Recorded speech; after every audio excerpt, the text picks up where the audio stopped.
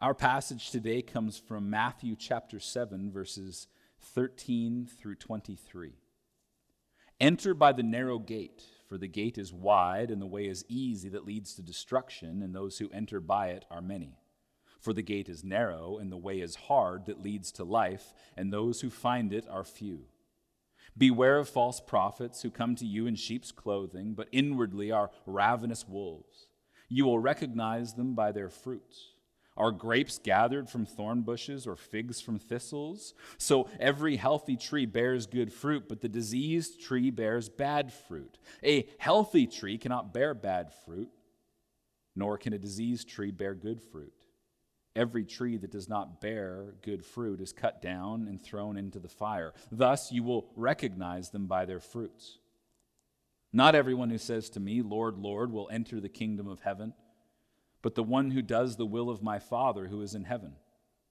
On that day many will say to me, Lord, Lord, did we not prophesy in your name and cast out demons in your name and do many mighty works in your name? And then I will declare to them, I never knew you. Depart from me, you workers of lawlessness. On September 15th, 2019, I preached the first sermon in our series on the Sermon on the Mount, and next Sunday I'll preach the final one. In the first sermon, I said, if you listen to the whole of the Sermon on the Mount instead of picking and choosing the passages you like, I guarantee that you'll feel uncomfortable. And so it is with that guarantee in mind that we enter into this text today. I want to continue on with that guarantee of making us a bit unsettled and uncomfortable as we look at the teaching of Jesus. Today we're going to look at three contrasts. We're going to look at two ways to live, we're going to look at two kinds of fruit, and we're going to look at two kinds of commitment. Two ways to live, two kinds of fruit, and sort of two sorts of commitment that we see here in Matthew chapter 7. See, with Jesus, as he's teaching in here, it's either this way or that way. It's proved then by this kind of fruit or that kind of fruit, and that comes from a life of obedience to him from the heart or a life of lip service and religious activity. So two ways to live, two kinds of fruit, and two sorts of commitment. Now, I get that some of you would like a little more nuance than either this or that kind of message. It's just that Jesus does not provide us more nuance than that in this text. Maybe you'd like a little less this or that and a little bit more conversation. Or maybe you'd like Jesus to be less binary in that way and perhaps include some shades of gray in his teaching. But that will not serve us well as we try to listen and apply the teaching of Jesus to our lives of obedience as we walk with him. The approach to narrowing the focus with a this way or that way kind of message, this approach is in place so that we understand the gravity of his message and what he's actually saying here in the Sermon on the Mount. Dietrich Bonhoeffer wrote this. He said, humanly speaking, it is possible to understand the Sermon on the Mount in 1,000 different ways. But Jesus knows only one possibility. Simple surrender and obedience. Not interpreting or applying it, but doing and obeying it. This is the only way to hear his words. He does not mean for us to discuss it as an ideal. He really means for us to get on with it. So the Sermon on the Mount emphasizes knowing Jesus and obeying his teaching. So everything that we've covered in Matthew 5, 6, and 7 so far is intended to be lived and obeyed, and that's why Jesus offers us a this or that approach. Very interesting, there's actually a document that was written within, I think, about the first 100 years after Jesus' death and resurrection. It was a document that was written to pass along the teaching of Jesus, pass along the teaching of the apostles as it pertained to making disciples. It's called the Didache, or the teaching. It deals with all three of these this or that things that we find here in Matthew 7, and the document itself actually has no less than 22 quotes from Matthew's gospel. So we know that when the document was written very early in the life of the church, they had Matthew's gospel in the form that we have it now. But listen to how it opens. It says, there are two ways, one of life and one of death. And there is a great difference between these two ways. Now this is the way of life.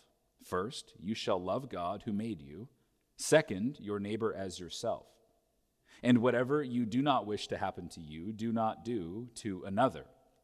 So this is echoing the teaching that I looked at last week, the relationships that we have in the life of the church, the relationship that we have with God, and the relationships that we have with one another. It's a clear summary of the great commandment to love God and love your neighbor, and it's a summary of the golden rule. And it really speaks to the this or that way of life that we find in Jesus, that we find in our text today. So just let's look at it. Matthew chapter 7, verse 13. Enter by the narrow gate. For the gate is wide and the way is easy that leads to destruction, and those who enter by it are many. For the gate is narrow and the way is hard that leads to life, and those who find it are few. So he says there are two pathways that we have here at the beginning. There are two pathways that have at their beginning, at their very point of origin, at the trailhead, so to speak, of the pathways that we have set before us, we find two gates. We find an entrance to either pathway.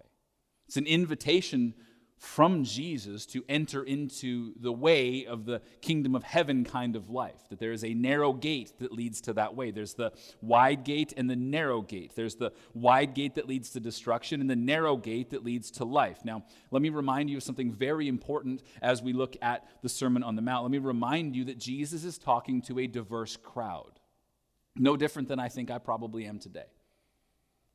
Jesus is talking to a diverse crowd of people. Some were seriously religious people who thought they had some things figured out. Some were notorious sinners that had been rejected by maybe those religious people, and yet others were already disciples of Jesus. See, if you're a religious person and you read this passage, you think, yes, those notorious sinners are definitely on the wide pathway to destruction. And if you're a religious person and you read the text and that's your assumption, you might miss the fact that religious actions here, even the really narrow and moral religious actions that you might think are bringing you onto the right religious team, the right religious narrow roadway, those actions aren't going to save you. See, it's actually those narrow religious leaders who had Jesus crucified. On the other hand, if you're a totally secular person with no religious affiliation whatsoever, maybe you've got some religious ideology working in your life, you've personally curated your own spiritual life, you've tried to glean from all different worldviews and world religions to create your own personal spirituality, you might think, no, Jesus, the pathway to life is not narrow like you're talking about it. It's actually being yourself and living your truth and embracing all of the different pathways that are in front of us towards spiritual flourishing. Jesus comes at it with a completely different point of view. See, religious people read this text and assume that they're on the straight and narrow path, not the wide and easy path that leads to destruction. They think the wide and easy path that leads to destruction is like the AC/DC song, Highway to Hell. And because they're not living on the highway to hell, they think that therefore they must be on the narrow path to life. It's just that isn't necessarily true. AC/DC talks about highway to hell and says, living easy, loving free, season ticket. Yes, I am going to quote the song. Season ticket on a one-way ride. Asking nothing, leave me be, taking everything in my stride. Don't need reason, don't need rhyme. Ain't nothing I'd rather do. Going down, party time. My friends are going to be there too. I'm on the highway to hell. That's the overt life that leads to destruction. And so for the religious person, if you're not on the overt way that leads to destruction, and you're not intentionally doing that, it's very easy to be lulled into a sense of complacency that you must then be on the narrow path that leads to life. But what if Jesus is talking to the religious people just as much as he's talking to the quote-unquote notorious sinners here? What if Jesus is talking to outwardly religious people who have not yet had their hearts inwardly transformed by the person and work of Christ? Right? There's the wide gate that leads to destruction, and there's the narrow gate that leads to life. Which gate have you come through? Verse 15 in our text says, "Beware of false prophets who come to you in sheep's clothing, but inwardly are ravenous wolves. You will recognize them by their fruits. Are grapes gathered from thorn bushes or figs from thistles? So every healthy tree bears good fruit, but the diseased tree bears bad fruit. A healthy tree cannot bear bad fruit, nor can a diseased tree bear good fruit. Every tree that does not bear good fruit is cut down and thrown into the fire. Thus, you will recognize them by their fruits. Again, Jesus says this way or that. Now, fruit takes a while to grow. If you were to plant some mystery seed in your garden, and if you were tending that seed and watering that seed and then paying attention to it as it grows, not knowing what seed you planted, but only seeing the evidence of what was growing, it would take a while to grow in such a way that you could see the outcome of the observable life of that plant, the observable fruit growing. Same goes for false teachers. You have to pay attention. He's saying don't get caught up with the message and don't get caught up with the compelling personality, the compelling nature of some false teacher, but look at the fruit of their life. And you say, well, look at the fruit of their life measured against what? Who do we compare it to? That's what the Sermon on the Mount has been talking about for 2.5 chapters. This is what it looks like to live as Jesus' people. The whole of Scripture is a good measurement to good fruit versus bad fruit. So is the life of Jesus. Now look what Jesus says next, verse 21. Not everyone who says to me, Lord, Lord, will enter the kingdom of heaven, but the one who does the will of my Father who is in heaven. On that day, many will say to me, Lord, Lord, did we not prophesy in your name and cast out demons in your name and do many mighty works in your name? And then I will declare to them, I never knew you. Depart from me, you workers of lawlessness. Notice verse 21. It says, not everyone who says, Lord, Lord, will enter the kingdom of heaven, but the one who does the will of my Father who's in heaven. See, mere religious lip service does not grant you life in the kingdom of heaven. It comes down to obedience to Jesus. Look at verses 22 and 23 again. It says, there are religious people who prophesied in Jesus' name, and they delivered people in Jesus' name, and they did mighty works in Jesus' name. Jesus says, I never knew you. One translation says those works were unauthorized.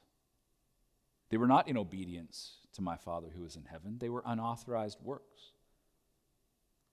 See, the religious people who offer lip service to Jesus and the religious people who do good works they think are for Jesus, they have the same end as those totally irreligious people because they don't know him.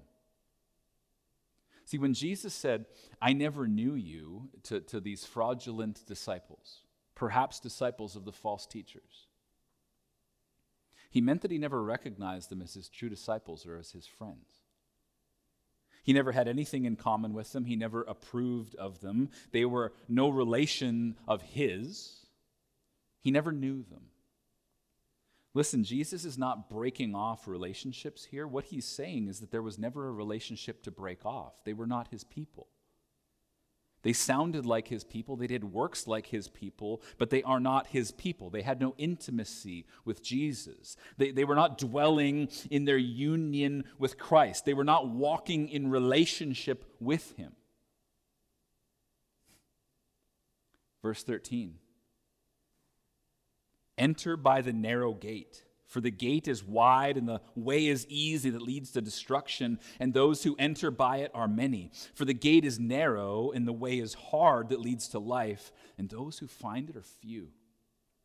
See, the invitation of Jesus is to the religious person and the irreligious alike. The invitation to enter the narrow gate is for the person who has given mere lip service to Jesus and sought to earn their way to God by their good works. And the invitation to enter the narrow gate is for the person who has no idea who Jesus is. And what Jesus is making abundantly clear in this text is that he himself is the gate. And if you don't enter through him, the eventual fruit of your life will reveal who you really serve. There are only two gates, yes, but Jesus knows what we all know if we just stop and think about it a little. There's the narrow gate of Jesus, and after we enter through it, we are on the difficult path, but it's a difficult path of walking with him that leads to life. And there's the wide gate that leads to destruction. But the pathways on the other side of the gate look like all kinds of different lives. There are many pathways on the other side of the wide gate that leads to destruction. It's good moral living that denies Jesus and its good works. That looks very different than drug dealing and crime. They are separate, different looking paths, yes, but they are separate, parallel paths on the wide road that leads to destruction. The only way to life has its point of origin in the person of Jesus. John chapter 14, verse 6, Jesus said to him, I am the way, and the truth, and the life. No one comes to the Father except through me. See, earlier in John's gospel, in John chapter 10, Jesus is talking about being the good shepherd. He's the good shepherd to the flock of God. He's talking about how he is the good shepherd to the sheep who are God's people. He says, I am the good shepherd. But he also says he's the gate. Look at this in John 10, verse 7. So Jesus again said to them, truly, truly, I say to you, I am the door of the sheep. All who came before me are thieves and robbers, but the sheep did not listen to them. I am the door. If anyone enters by me, he will be saved and will go in and out and find pasture. See, Jesus is the door that leads the sheep to find the green pastures of kingdom life. Jesus is the narrow gate that leads to the difficult pathway where we walk along headed in and toward kingdom life. And Jesus is the good shepherd who keeps us and shepherds us as we walk that difficult pathway with him. In the kingdom of heaven, there's this paradox. It's the narrow gate that leads to a wideness of kingdom life and joy and peace. And then there's this wide gate that leads to the narrowness of destruction. We enter the narrow gate that leads to life. He's talking about the wide gate that leads to destruction. And see, in the kingdom of heaven, we don't enter by doing, we enter by the gate. We don't enter by doing, we enter through what Jesus has done. We don't come along and pry open the gate through some kind of merit on our own. We hear the call of our good shepherd who invites us into life through him. In the kingdom of heaven, you don't come to Jesus at the end of the age and you don't roll out your list of religious accomplishments and you actually come and say, hey, Jesus, I'm yours. Ephesians chapter 2, verse 8 says, for by grace you have been saved through faith, and this is not your own doing, it is the gift of God, not a result of works, so that no one may boast. For we are his workmanship, created in Christ Jesus for good works, which God prepared beforehand that we should walk in them. See, on the wide path, you come with all of your religious good works, and you say, see, Jesus, I did all of this stuff for you. And Jesus says, depart from me, I didn't know you. But on the narrow path, you enter into kingdom life by no goodness of your own, and then you are free. Then you are free, in fact, compelled to devote yourself to good works. This is how you know you're doing the will of your Father who is in heaven. See, the point of origin matters. The point of origin matters. So Christ City, did you come through? Did you come through the narrow gate of Jesus? Are you following the good shepherd who knows his sheep and whose sheep know his voice? Or have you been persuaded by the voice of the wolf in sheep's clothing? Are you living in the strength and merit of your own good works? Or are you living in the strength and merit of Jesus' good works on your behalf? The point of origin matters.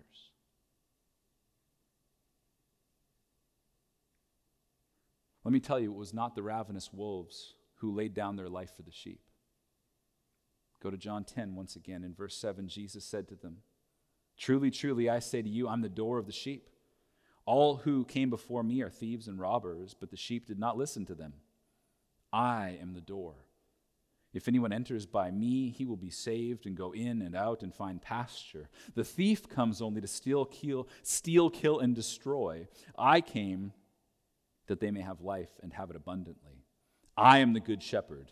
The good shepherd lays down his life for the sheep. In verses 13 and 14 of our text in Matthew 7, the this way or that way of the two gates becomes evident to us. In verses 15 to 20, we have the this way or that way of two kinds of fruit. In verses 21 to 23, we have the this way or that way of outward religious activity compared to the heart-level obedience that comes from entering through the narrow gate, which is Jesus himself. Jesus is the gate. It's the only way to eternal life. Jesus is the good shepherd who keeps us and leads us home. Jesus is the perfectly obedient one who showed us what obedience to his heavenly Father really looks like. Jesus' sinless life and Jesus' atoning death show us what it means to perfectly obey our Father. But with that comes the reality that Jesus' perfect obedience opens the gate. It opens the narrow way to eternal life. Jesus is our perfectly obedient example, yes, but thanks be to God, he is not only our example, or his perfection may in fact crush us. We could never uphold the standard of perfection that he lived with. But the good news, Christ said, is that he did it for you. For anyone who will come to him, anyone who will hear his invitation to enter through the narrow gate, he will for them be their good shepherd. For anyone who will bring him their sin, who will confess their sin to him and turn from it, he will give them the gift of his righteousness. The good news is he invites you into the kingdom of the narrow way. He invites you into kingdom life on the narrow way. It's not an easy life, but it's a life where you can be assured that the good shepherd will lead you home. Listen. Don't delay. Enter through the narrow gate of Jesus. If you're gathered or gathering with your house church online, it is time to prepare for communion, the glorious celebration that Jesus has infinitely accomplished everything that would ever need for us to be saved. That we can unburden ourselves of the thought that we need to measure up, that we need to somehow merit the salvation that is offered by Jesus. See, no, we come by grace through faith in Jesus alone. We don't come because we've earned it by proving the example of what we've earned and add Jesus on in some sort of supplementary way. No. We come to him by grace alone, through faith alone. We come in Christ alone. He is the gate. And when we come and celebrate communion together, what we're doing is taking the bread and the wine, the body of Jesus that was broken for us as he died for our sin. And we're celebrating that reality that he died for us, atoning for our sin upon the cross where his blood was shed. We take the wine, the reality that Jesus died, literally died in our place, accomplishing all that we would ever need to be saved. We must only put our faith in him. Then we're free to live lives of obedience, lives of good works. We're empowered by his Spirit to live lives that glorify him in every way. But it is through the death and resurrection of Jesus Christ our Lord that he has opened the narrow gate for us, that we can enter into life. So as we take communion today as followers of Jesus, repenting of our sin, turning and placing our faith in him, recognizing that we desperately need what he has accomplished for us, we are celebrating the truth that he is the one and only way to life. Let me pray. Heavenly Father, we come before your throne